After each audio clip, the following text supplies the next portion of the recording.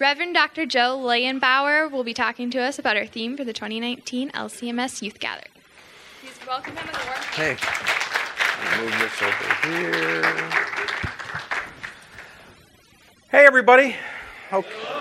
Okay, honesty is a big theme in the Psalms. Be honest with me. How many of you feel like you're about ready for a nap at this point? Thank you for your honesty. Me too. You know, I don't know.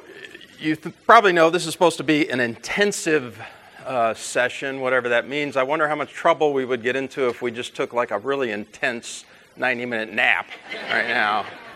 I guarantee you I'd probably get more trouble than you would for that. So I'm gonna talk. If I notice you kind of snuggling up to your neighbor and just taking a little nap, that's fine. You know, there are a lot of Psalms actually that talk about resting, right, in the Lord. So we could probably find a way to justify it even on the basis of the Psalms.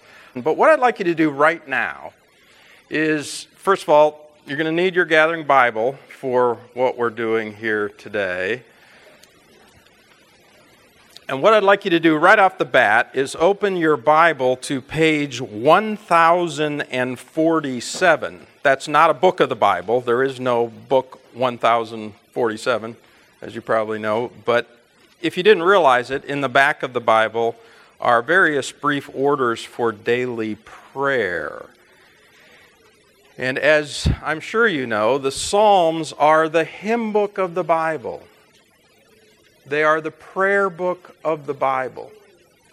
They are our primary biblical foundation for individual and corporate worship and prayer and devotion. And so it seemed especially appropriate to me in this session, as we dive a little deeper into the Psalms, to begin with prayer and worship.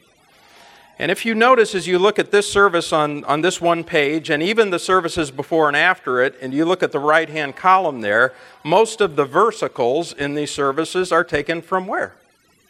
From the Psalms. And so we're going to use this service for noon to begin our time together. And we begin in the name of the Father, and of the Son, and of the Holy Spirit. Amen. Listen to my prayer, O God. Do not ignore my plea. Evening, morning, and noon. I cry out in distress, and He hears my voice. Cast your cares on the Lord, and He will sustain you. He will never let the righteous fall. Glory be to the Father, and to the Son, and to the Holy Spirit, as it was in the beginning, is now, and will be forever. Amen. For many years now, I've been using various personal reading guides for reading through the Bible that have included at least one psalm a day. And the psalm that was appointed in my own schedule for this day was Psalm 12. So that's the psalm I started my day with. And so I've decided I'm just going to force it on you. And we're going to use Psalm 12 as our psalm and our reading. And that, I would actually like you to flip open to that. It's on page 452, Psalm 12. And I'd like us to read it responsively, whole verse by whole verse. Save, O Lord, for the godly one is gone, for the faithful have vanished from among the children of man.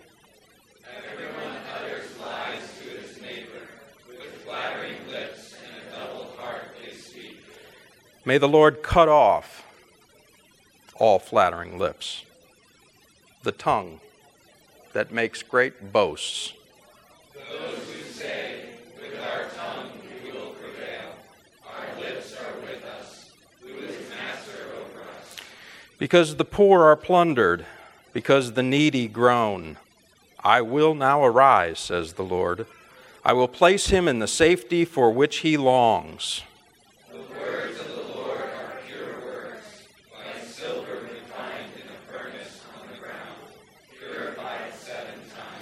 You, O Lord, will keep them.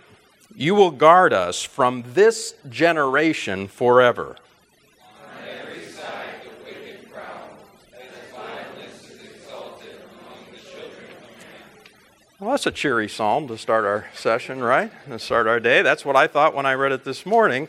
However, it's amazing, isn't it, how the Psalms, thousands of years old, really are so relevant in many ways. Don't we need to be guarded and saved from this generation in so many ways by the Lord? And we could go on and on. We could spend, this whole session unpacking this psalm or any one psalm. But what I always try to do, just if you want a little tip from my own devotional life, what I always try to do when I read the psalm of the day in the morning is to pick out one verse, sometimes even one phrase or one word, and really concentrate on it and carry it with me through the day. And this morning, as I was doing my devotion in this psalm, the verse that really clung to my heart and that I tried to cling to is in verse 6. Let's read that verse again together. The words of the Lord are pure words, like silver refined in a furnace on the ground, purified 7 times. Great verse, huh? The words of the Lord are pure words. We hear so many words out there in the world today. A lot of words that we can't trust, a lot of words that deceive us and lead us astray, a lot of words that are mixed up with a lot of different true and false things, but the words of the Lord are pure words.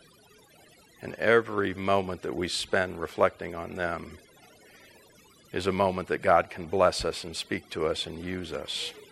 Psalm 12. Let's go back to our service on page 1047 and continue with the versicles of the Kyrie.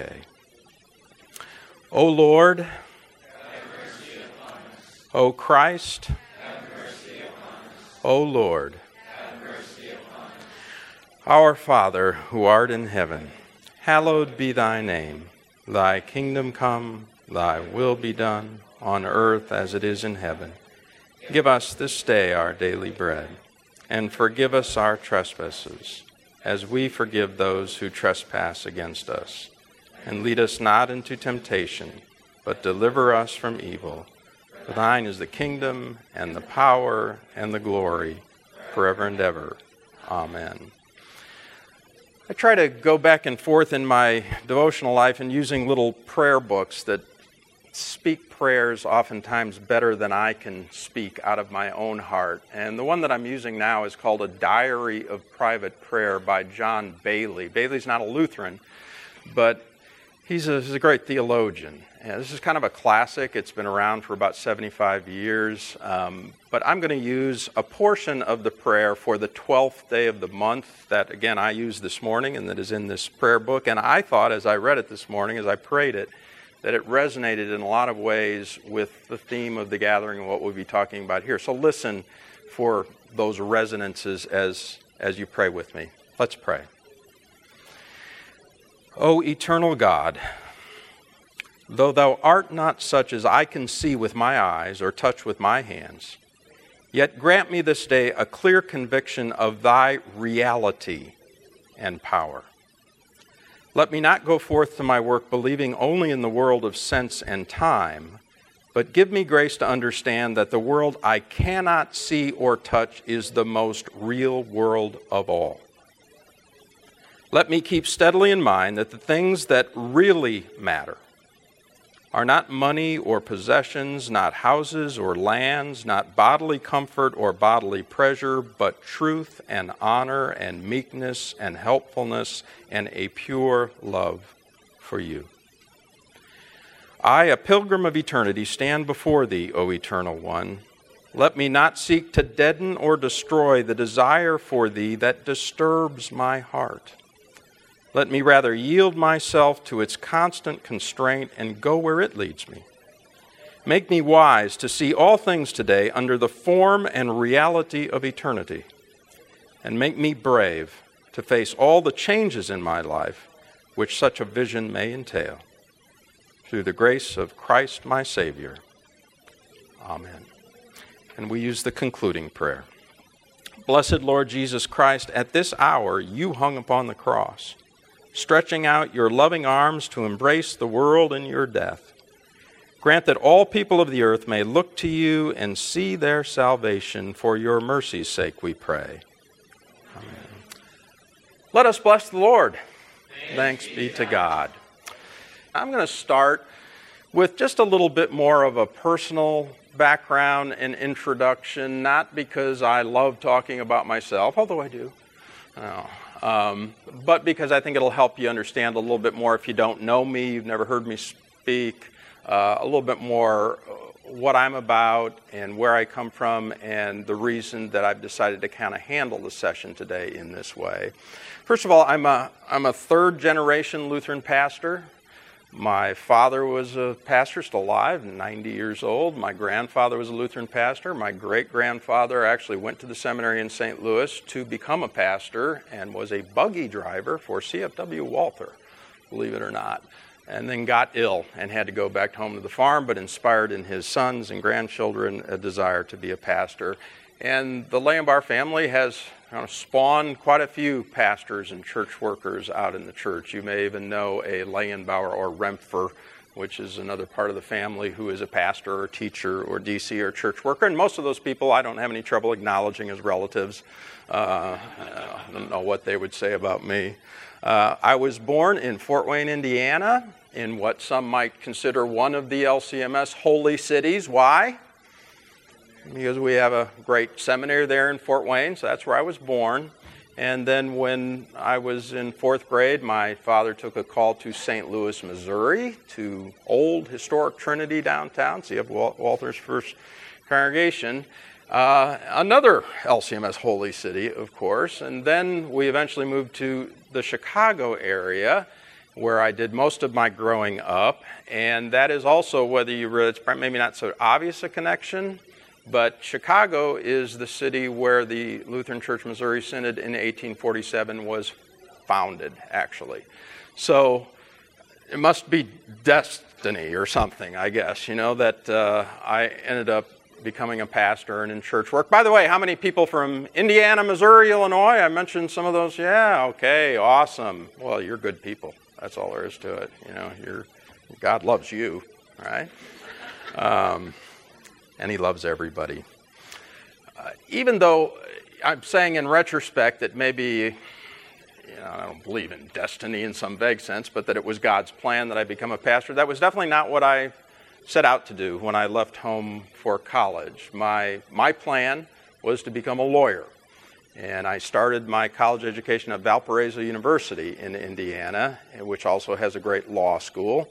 And that was my intention, but God had other plans. A long story.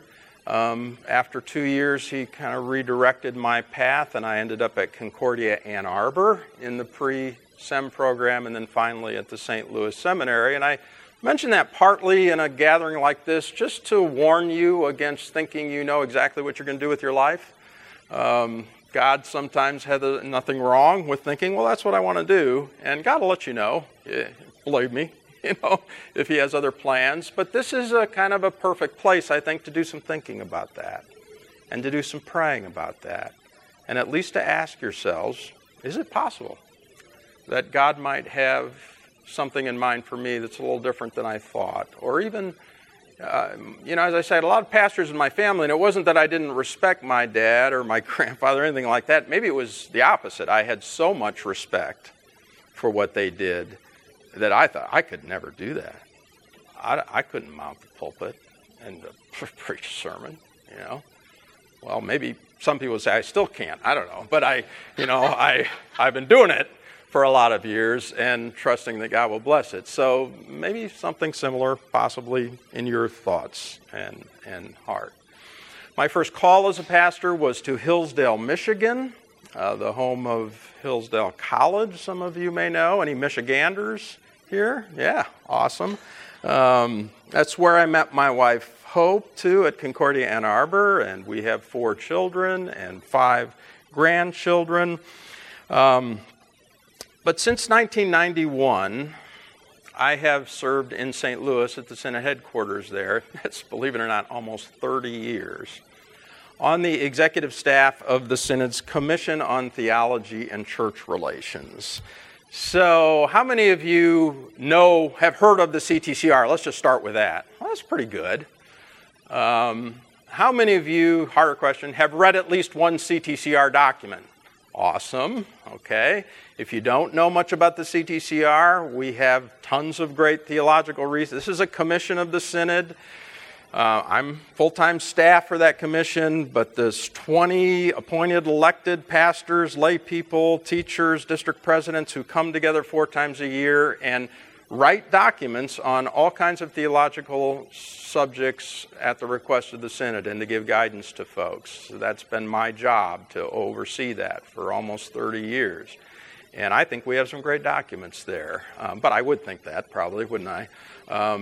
Many different subjects. The most recent major document that we've completed is on the topic of social media, believe it or not. And so that document is there on our website and might have some particular interest and relevance to your life. So if you haven't taken a look at that, please do. The biggest project in recent history that the CTCR has done and been in charge of, and I was privileged to chair the drafting committee for this book, is the new catechism, the 2017 edition of Luther's Catechism. We met about 1 million times, I think, over 3 years to work on that project, and I'm actually pretty pleased and proud with how it came out. And so if you don't have a copy, some of you this is new to me too, because I was raised on a different catechism, but we did our best to try to update it by addressing some more contemporary problems and issues and questions. And if you don't have a copy of that or aren't familiar with it, I would really strongly encourage you to get a hold of it and to make use of it, because it's a tremendous resource. And finally, last but not least, it's been my privilege 5 times now to serve as the theological advisor for the National Youth Gathering. And I won't go into all that entails. It's a pretty cool job if you can get it, actually, because you get to be behind the scenes all the way through the planning process and get to be involved in making decisions about how the gathering comes out. Just to retrace this a little bit, let's see. This comes out. I was wondering, some of you are kind of gathering junkies, and so I thought I would just review the gatherings, at least in which I've been intimately involved. The first one was 1998 in Atlanta. Does anybody remember what the theme for that was, that gathering? Awesome. If there were a prize, you'd get it. That is awesome. Yeah. That was quite an awesome experience for me, because at that gathering, even though it was my first gathering as theological advisor, I actually had the opportunity to, in the Dome there in Atlanta, preach for the worship service there, and didn't think I'd make it, but it was pretty cool and scary and quite a memorable experience. I then took some time off as I was finishing up my graduate work at the seminary, and so the next time I served as gathering was in 2007 in Orlando. Do you remember the theme for that gathering? Chosen. Man, we do have he's a plant. I asked him to come here. No, I didn't. Yeah, pretty cool event too. After that, the next one after that was San Antonio in 2013. How about that gathering? Live Love. Now we're starting to get some more recent memories. And then 3 years ago in New Orleans, and by the way, obviously keep the city and area of New Orleans in your prayers, right? As they are really getting hit again. And some of us had the Katrina experience there, and it brings back some painful memories. So let's all keep them in our thoughts and prayers. But 3 years ago, the theme was what? In Christ alone. And here we are now in Minneapolis. Does anybody have any idea what this theme is? Do you know? Real present God. Awesome. Yeah, that is wonderful. Now, one of the things that the theological advisor is deeply involved is in choosing the scriptural foundation for these various themes. And here I'm going to even get my planted friend here probably, because some of the more recent ones you might remember, but I would be very surprised if anybody remembers the scriptural foundation for the Atlanta gathering, Called to Be. Any remembrance of that? Yeah, it's tough. And we were doing things a little bit differently back then, but the but Romans 1:6 it was. And it was just one verse. Of course, we brought in a lot of other scripture, but just one verse. And then we switched to the trend kind of trying to choose a fairly small book of the Bible as the gathering theme and trying to work through that at the gathering. So does anybody remember in 2011 chosen what little book of the Bible we used for that? You are a chosen people, a royal priesthood. 1 Peter.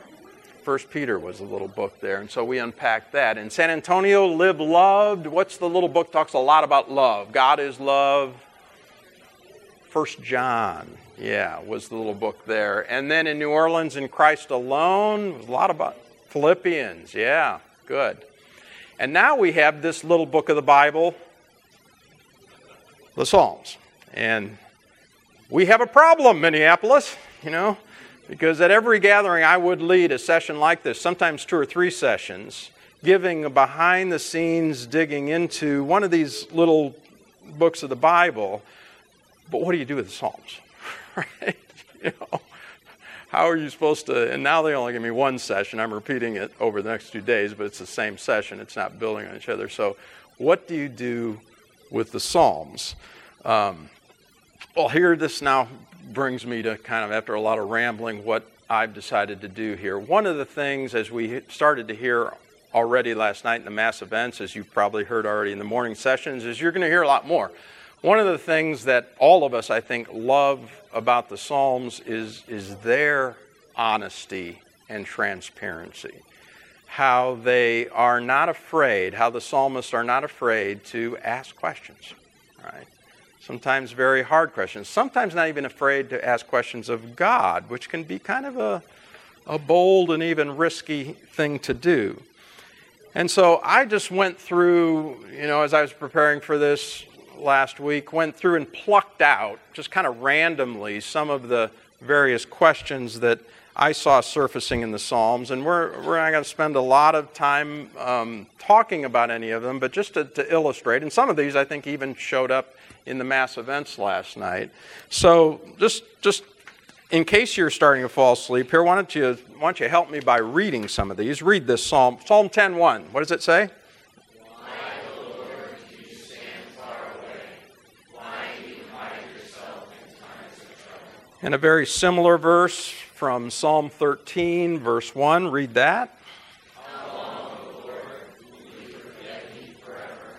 How long will you hide your face from me? Now just think about it. Again, we're not going to spend a lot of time diving into it theologically, although we could. Just think about it. Isn't it a bit odd? Doesn't it seem to you a bit ironic, maybe even paradoxical, that we have a theme that is this year real, present God, and so many of the Psalms are about God being not present or seeming not present, about God hiding from us. Well, that's a little odd, isn't it? And it's something we really need to grapple with a little bit. The psalmist say, "Where are you, God?" "Well, I'm right here." "Well, where?" I can't find you anywhere. And I would be very surprised if everyone sitting here this morning hadn't had some experience or multiple experiences in their lives where you wondered that too. Where are you, God? I need you now. You said you were going to be there for me. I need your help. Where are you? It's a theme that's all over the place in the Psalms. Another verse, Psalm 10, verse 13. Read this one. Why does the wicked person renounce God and say in his heart, "You will not call to account"? I think it's a pretty common sort of Christian question, isn't it? It's one thing when I'm going through a tough time, and where are you, God, in my life, but how can you look around, Lord, at all the horrible stuff, going on around the world and not do anything about it? Why don't you just punish those bad people? That would stop them, And most of the time, it seems like he doesn't do that. That produces another kind of mysterious why question. Another verse here from Psalm 11:3. Why don't you read that? Lord, if the foundations are destroyed, what can the righteous do? So even back then, David and the other psalmists are asking questions like this. Now, when I think of this verse, if the foundations are destroyed, what can the righteous do? I think of very foundational truths and values in our culture today that seem to be, if not destroyed, pretty badly damaged. Foundations like what? Marriage, the family, the understanding of the family, even just something as basic as absolute truth, right or wrong. Is there any way of even knowing that? If those kind of foundations are destroyed, the understanding where the world came from, creation, evolution. I mean, haven't you had this experience where you've actually tried to talk to somebody about your Christian faith that questions it or denies it, and it's hard even to have a conversation about it because you're sort of talking two different languages? They don't even accept the idea that there's a right or wrong, or what? I don't care about the Bible. What does that have to do with anything? And it is a very difficult quandary, but it's somewhat comforting to know that, the psalmists face that same quandary. Another question here. Why don't you read that? O Lord, who shall sojourn in your tent? Who shall dwell in your holy hill? Well, this is a little more personal. It's easy to find fault in others and find all kinds of problems out in the world, but there may be times in your own life because of sin or guilt that you wonder, do I even have the right to come before God and ask Him for His help? Because I'm very aware of the sins and shortcomings in my life. Similar kind of verse from Psalm 119. Read that, please. Yeah, young man, of course, young woman. A question that maybe, in a very personal way, all of us have probably struggled with. How in this culture today that I'm living, how can I have these friends and hang out, and really be in the world with these people? You can't leave the world, but how can I do all that and still maintain my purity and righteousness and faithfulness before God? And here's a case where, as is more often than the case than you would think, that the Psalms give an answer. It's not the easiest answer in the world, but it's an answer, and it says, how can you do that? Read. So that goes back to that pure word. How can a young person, any person, keep themselves pure? Psalm 12 that we started with talked about the pure word of God that also has the power to keep us pure. Next question I plucked out of the Psalms from Psalm 94. Read that, please. O Lord, how long shall the wicked exult? How long shall they say, the Lord does not see, the God of Jacob does not perceive? Yeah, this goes beyond just bad things happening in the world, but people who are not Christians kind of mocking us about it, right? Where's your God? How's that working out for you? That stuff that you believe. And then similar, again, from Psalm 115, if you want to read that. Why should the nations say, where is their God? And so we have the nations mocking Israel, and in this case, Israel as the church. Where is this God that you claim to be so real and so present and so powerful? And that might lead to this kind of an attitude, which is pretty prevalent in the Psalms. You want to read that? Why are you cast down, O my soul?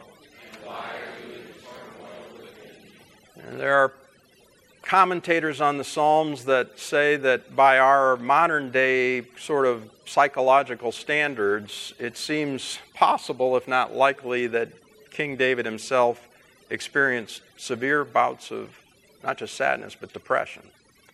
And while that may seem a bit shocking for someone who is pictured in the Bible as probably the primary type, Old Testament type of Jesus Christ, what was Jesus called? The Son of David.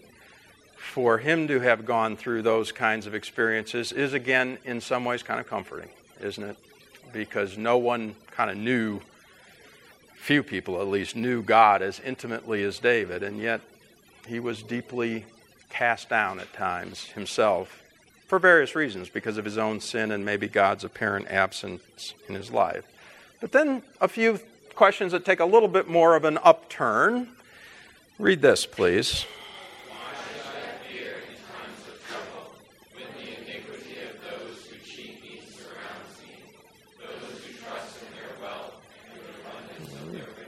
Okay, when the psalmists start to reflect on the promises of God, then they start to get their minds right a little bit and say, why should I be afraid of people who put so much stock in things that seem like they're so strong and powerful, their money, their wealth, their power, their fame, but are really, as we all know, quite fleeting as well.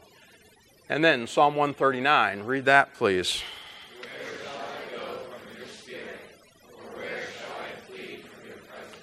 Again, what we're doing here is just illustrating, giving a sampling of some of the profound questions in the Psalms. I always think of this as kind of a good news, bad news thing, right? I mean, it's kind of great to know that wherever you are, God is there, and sometimes it's not so great to know that wherever you are and what you're doing, God is there and sees it all.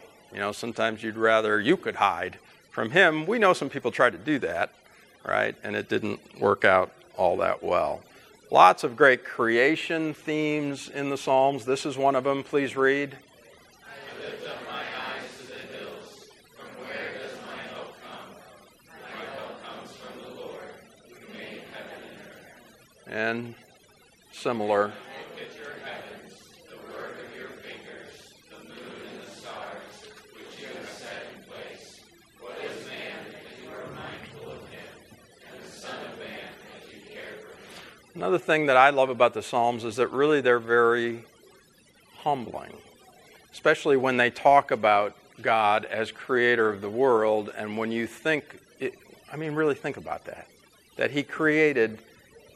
I sometimes just sit on my porch in my front yard and look up at a tree or something. I think, wow, God made that tree. Well, He didn't just make that tree. He made every tree and every bird and every cloud and every star. And here I am sometimes saying, God, what are you doing? You know what you're doing? Well, careful, Joel. You know, and the psalmist said, who am I that you should care for me? You know, we do live in a society that I think we tend to think, of course God cares about us. You know, look at how special and important I am, you know. Well, yeah, God loves you, and in that sense, you're very special and important to Him, but it's not like we have the right to tell God how He should be feeling and thinking and doing. He kind of knows His job, you know, and can do it better than we can. And so this is a more appropriate question, right?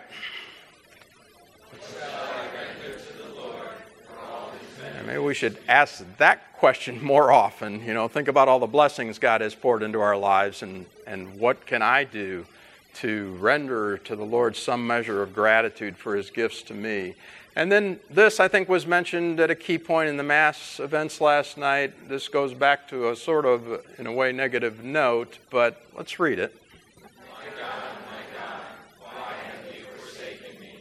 Why are you so far from saving me from the words of my groaning? And as was mentioned, I think, this is a psalm of David that was spoken thousands of years ago, but it was quoted in the New Testament by whom? By Jesus on the cross, making that connection again between David and Christ. And it is of supreme comfort that even Jesus Himself, asked a question like why. Not that at that moment He didn't know the answer to the question, but overwhelmed by the reality of being forsaken by God, His Father, on the cross, which is something we can't even comprehend. How can God forsake God? This just cry of dereliction came out of His chest and heart. And so we can never say Jesus doesn't understand, right? Jesus understands better than any of us what it means to go through suffering and forsakenness. He went through it to a far greater extent than any of us ever will. And which means we can always go to Him and not just talk to somebody that, you don't really know what I'm talking about, but he knows. He gets it. Believe me. And what a comfort that is. A couple more. This is from Martin Luther's favorite psalm, Psalm 118. It's read on Easter Day. It's kind of the resurrection psalm. Read just this verse here. Out of my distress I called on the Lord. The Lord answered me and set me free. The Lord is on my side. I will not fear. What can So even Jesus sort of was able to say that too, right? On the cross, he cried out in distress to the Lord, and the Lord answered by setting him free from death as well, raising him from the dead. And so this is one reason this was such a precious psalm to Luther. And it's one thing that I really have come to appreciate much more deeply about the Psalms is to read them through the eyes and heart of Christ, to see how Christ is central in all of the Psalms. That takes a little work and effort sometimes, because sometimes it's kind of hard to see. Well, how is Christ speaking? How is he living there? But just as something to think about, and there are some great, great resources, books. Even someone like a popular author like Tim Keller has a recent book on Christ in the Psalms that is very helpful in reminding us how in this or that psalm Christ is at the center of it. And so I think this might be the last one here. Read this one. The Lord is my life and my salvation. Whom shall I fear? The Lord is the stronghold of my life. Of whom shall I be afraid?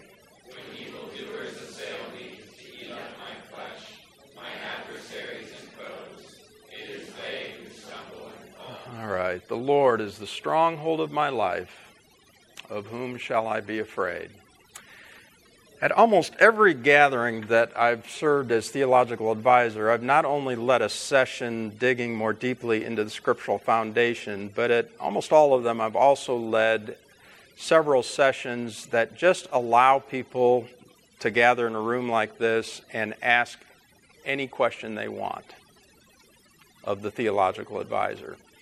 And partly because of the schedule issues that I talked about before, I decided not to do that this time, so there's no session like that.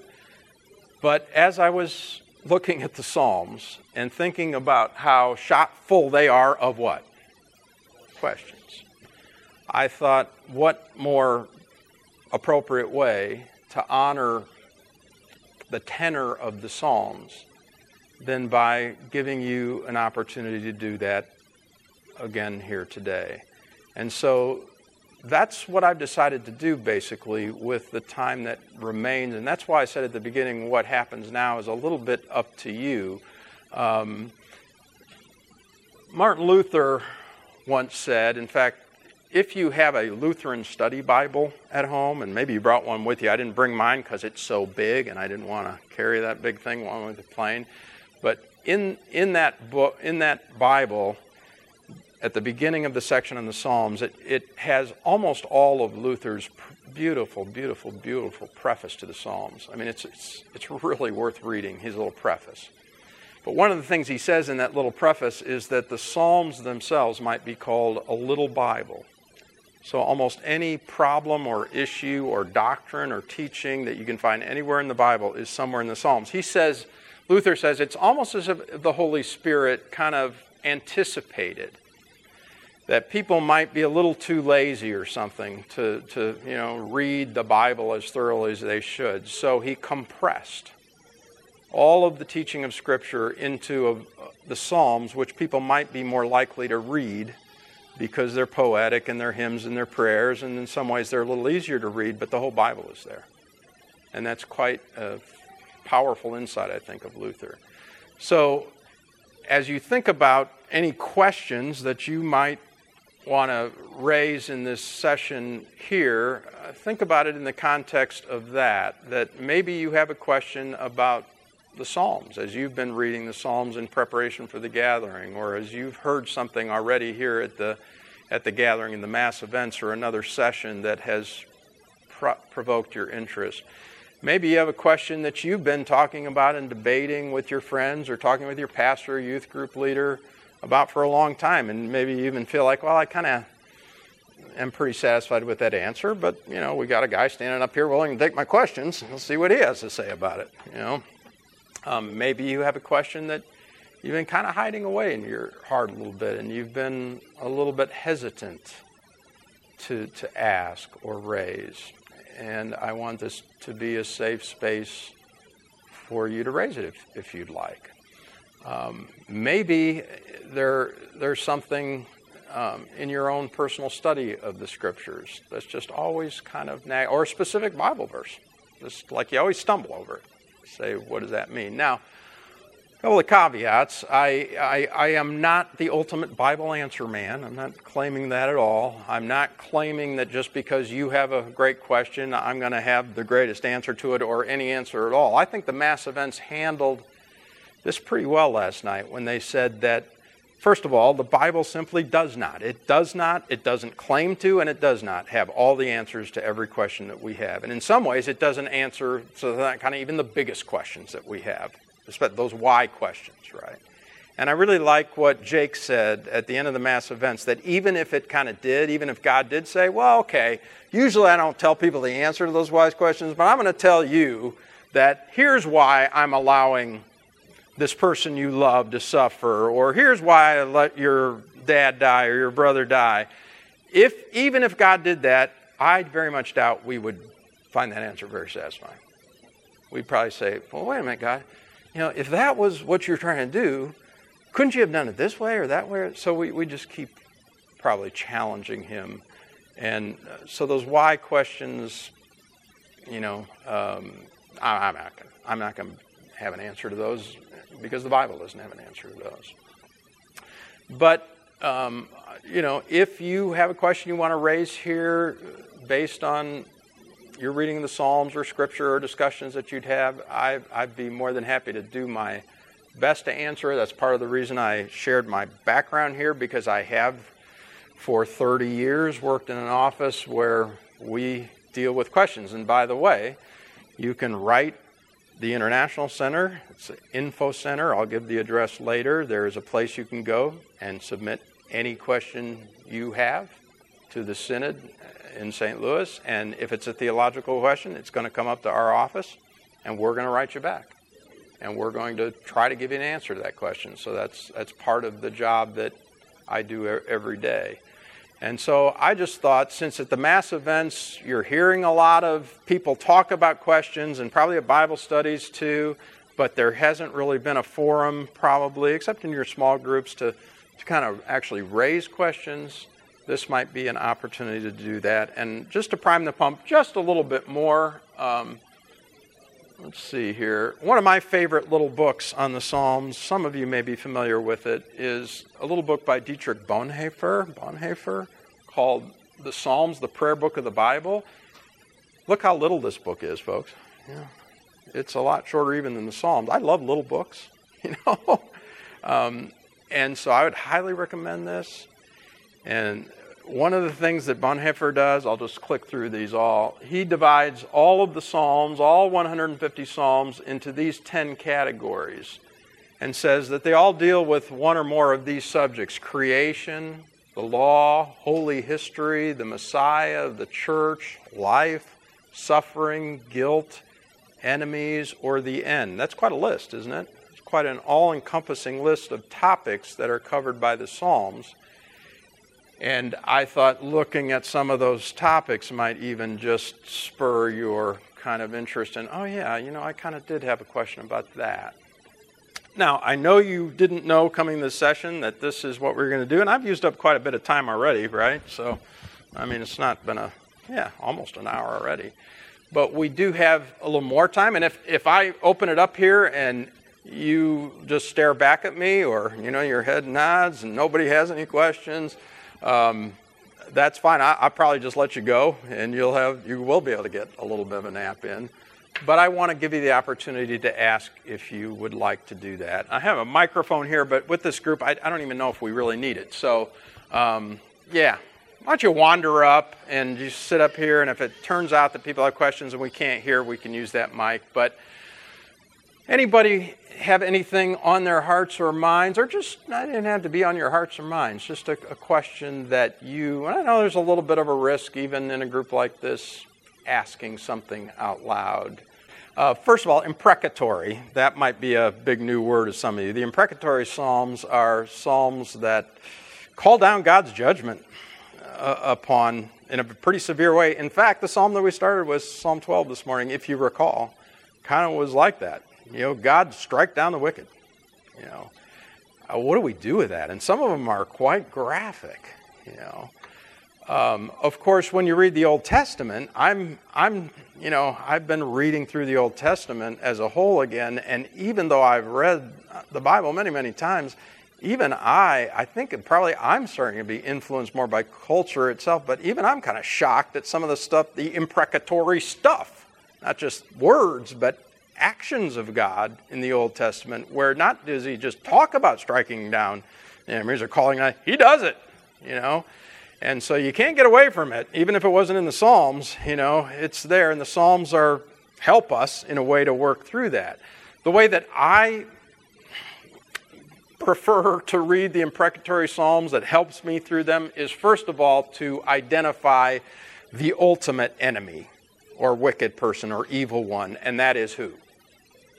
Satan. There is a being called Satan. He is pure evil. There is nothing that we should hope and wish for other than that he be put in his place and judged and destroyed. So he is the enemy, right? And there is no way, now that we have a world that has sin in it, and you have forces lined up for and against God, and Satan isn't by himself either, right? You got a whole army of evil angels, according to the Bible, that are working constantly against us. And so if you just stop there and you pick out any imprecatory psalm and you say, God, smite down the enemy, I don't have any problem at all praying that against the devil and his evil angels, right? So start there. Now, where it gets a little more probably difficult is that Satan and his evil angels recruit people, right? On their side against God and his people. And there may come a point where, because you don't see the devil, you don't see the evil angels, but he's using people. And so, behind all of those evil works is real flesh and blood. Even though we don't battle against flesh and blood, ultimately we do in real life. And so, to some degree or another, you have to face the fact that whose side are you on? God's side or the devil's side. And whether you're praying or not, of course, our ultimate hope for anyone, any real human being, is that they would come to their senses and repent and believe. But right at this moment, if you are lined up against God and there's a battle going on, it's like a war, right? If you're in a battle, and the enemy is shooting at you and going to kill you and kill your family and kill people you love, there's really only one thing you can do in a battle. And that's shoot back, and pray that God helps your aim. Right? Now, later on after the battle, a person's still alive and we can have peace, great. But it's a war. We're fighting a spiritual war. And it's pretty evident today. Now, hopefully what I've said so far doesn't apply just one-on-one to Christians who really are believers, but, we also know that Christians are sinners, and when they are engaged in sinful behavior that they're not willing to repent of, they are opening themselves up to God's judgment as well. Forgive us our trespasses, Lord, as we forgive each other. And if you're not willing to do that, you're in some spiritual danger. And so the imprecatory Psalms could be, I think, a reminder of how severe God's judgment is against those who sin without repentance and are unwilling to reconcile. Don't go to the altar until you reconcile with your brother. If you can't do that, that's pretty serious. So I don't know if that helps, but that's what comes to mind as I stand here today. The question was, if you didn't hear it, when Jesus on the cross said, "Why have you forsaken me?" was he just quoting that one line, or did he have the whole psalm in mind, or in the context of the psalm? It's obviously we don't know what exactly was in Jesus' mind, but one of the things I've really learned through this sort of more Christ-centered approach to the Psalms that has been opened up to me by people like Luther and Bonhoeffer, and I would mention another author that he's an Eastern Orthodox author, but really profound stuff, is a guy named Patrick Henry Reardon. I don't know if that name means anything to any of you, but he wrote a book called Christ in the Psalms. And the book has every psalm in it, and it goes through and helps you to see how Christ is at the center of that psalm. Now, we do know that just as we use the Psalms today as a hymn book and prayer book for the whole church, so did the people in the time of Jesus. And we know for sure that Jesus and the disciples prayed the Psalms and sang the Psalms. We know that from the New Testament. I believe you can take every psalm and put it, the whole psalm, and put it in the mouth of Jesus as if he is speaking it. Not only do I believe you can do that, I believe in a sense you need to do that if you really want to understand the Psalms properly. Now, it isn't always easy, but let me give you this example, and this I'm deterring a little bit, but think about how many Psalms you use, and you read in church, you probably don't even think about it, but say, Lord, I have never strayed from your path. I have been perfectly righteous and faithful. There's a lot of Psalms that say that. And sometimes when I'm reading them, I think, wait a minute, that's a lie. I shouldn't be saying that. I haven't been perfectly righteous, perfectly faithful. A lot of Psalms do that. Who's the only one that can say that? Can you say that? Yes. Insofar as you are in Christ, right? In Christ, as a perfectly forgiven, justified sinner, I have done nothing wrong, right? God looks at me and says, Joel, I don't see any problem. I'm like, well, look a little closer, But he's looking at me in Christ. And so that's the way I can read those Psalms. I don't have to think, gee, maybe David could say it. We know David couldn't even say it, right? David, David, what are you talking about? But David was saying it in Christ, I certainly believe you can do the same thing with Psalm 22. You can read the whole Psalm as coming right out of the heart and mind of Christ.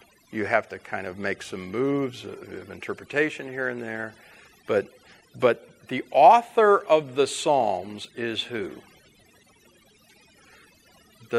David and a lot of about a dozen other people, maybe, we know the names of some of them we don't, are the human authors of the Psalms. Who is the divine author of the Psalms? God. Those are coming out of God's mouth, right? Before any man's mouth. Who is God? Jesus. So to say that Jesus can speak the Psalms, Jesus did speak the Psalms, right? He and the Father and the Holy Spirit wrote them, used the mouths of people, but they wrote them. So those are, before they're anything else, they're the words of Jesus. And again, that doesn't mean that there aren't some challenges of interpretation when you do that. But yes, I believe that entire psalm was in his heart and mind. But it's an interesting thought that you raised. I never thought of. Maybe, just like we have certain phrases in the Bible and certain phrases in the Psalms that have become like little sayings to us, just to comfort us and to stay close to us. It's quite possible that in those times they did the same thing. And maybe that was that phrase, that was most on Jesus' heart and mind at that moment. That is very possible. Thank you for putting that in my mind. Yeah, I'll use that again. Why does God use suffering? Yeah, I always like to start with suffering questions, with the fact that ultimately the reason there is suffering in the world is, at the very beginning, did God create there to be suffering when he created the world? No, he created things to be perfect. Everything is very good, he said. He didn't really mean for Adam and Eve or their children to suffer. And when we see the heavens and the earth recreated to be even in better shape than they were at the beginning in the Garden of Eden, which is where will we be when we experience that? At a National Youth Gathering? Well, no. Heaven, right? Will there be suffering in heaven? No suffering in heaven. So God didn't intend it. God didn't create it. Why is there suffering? In some ways, there's a little bit of mystery involved. Why did God even allow that stuff to happen, right? That's where we get to the why question. But The reason there is suffering in the world is because of the devil and his rebellion against God, because of his tempting Adam and Eve to sin, and their falling into sin, and that has led to all the suffering in the world that exists today. Every form of suffering that you can identify stems from that. The amazing thing is that God is so great and so powerful that he can take every single thing, even bad things, and use them for our good. And there are all kinds of passages in the New Testament. You look at the book of Romans, for example, as a great example of that, about the good things that he brings out of suffering. And I'll just open up to the group. What are some of the good things that the Bible itself says can come out of suffering? What does it do? Purifies our faith, makes us realize what our priorities really are. We might think, oh, this thing is really, really important, and then we go through some really painful suffering, and you know what? I don't really care that much about my stupid car anymore. You know, my child is in trouble. Why do I care about my car? You know, or my bank account? So yeah, it purifies our faith and our priorities. It strengthens certain qualities in us, Paul says, like patience. It makes us realize that just because I want something to happen, it's not going to happen right now. It teaches me to wait. You know, suffering also drives us to God, because, like in the Psalms, like where do I go when I need help? If we didn't suffer as sinful people, it would be bad, probably, wouldn't it? Because, I don't like to admit it, but if things are going pretty well in my life, I can get pretty spiritually lazy and cocky and just kind of think, oh, you're obviously doing pretty good, you know. Or I don't really need to read my Bible today, or I don't need to pray. That happens to all of us. And so suffering kind of brings us back down to our knees and makes us look up to the heavens and trust it, which is what we need to be doing all the time. So maybe that helps answer that question a little bit, although, again, I right now in my life and you right now in your life have all kinds of things probably that we're suffering and praying for, and kind of wonder, Lord, don't you think it's about time? Maybe, I have been waiting a long time for my version of the answer to that prayer, but God is God, and I'm not, you know. And one of the marvelous things, I don't know how it's all going to work out in heaven. You know, we can easily talk like, well, this is that, and it's going to happen. Well, I don't know exactly what's going to happen in heaven, but it will be fascinating if when we get to heaven, we are able to kind of see, you know, okay, I kind of get it. It's like a little kid, you know, with parents, you know. Do you expect that 2-year-old kid to know why you're saying no? You know, it didn't make any sense. But later on, when they become mature and see things through your eyes, father's eyes, mother's eyes, okay, you didn't want me to kill myself. I get it now. You know, that's why I wasn't supposed to stick my hand in that hole, you know. So, yeah. I put one more psalm on the board here because I thought it kind of fit with our topic today. Not only that, I told you about my current Bible reading plan. 1 month ago today, actually, was my birthday, my 21st birthday. And the psalm appointed for that day was this psalm. And I was just really appreciative of reading this psalm on my birthday. It seemed to fit kind of what I was experiencing at that time in my life. And I think it sort of fits with what we're talking about today. Even though we might have all these kinds of questions, let's just read this psalm together, if you will. O Lord, my heart is not lifted up. My eyes are not raised too high. I do not occupy myself with things too great and marvelous for me.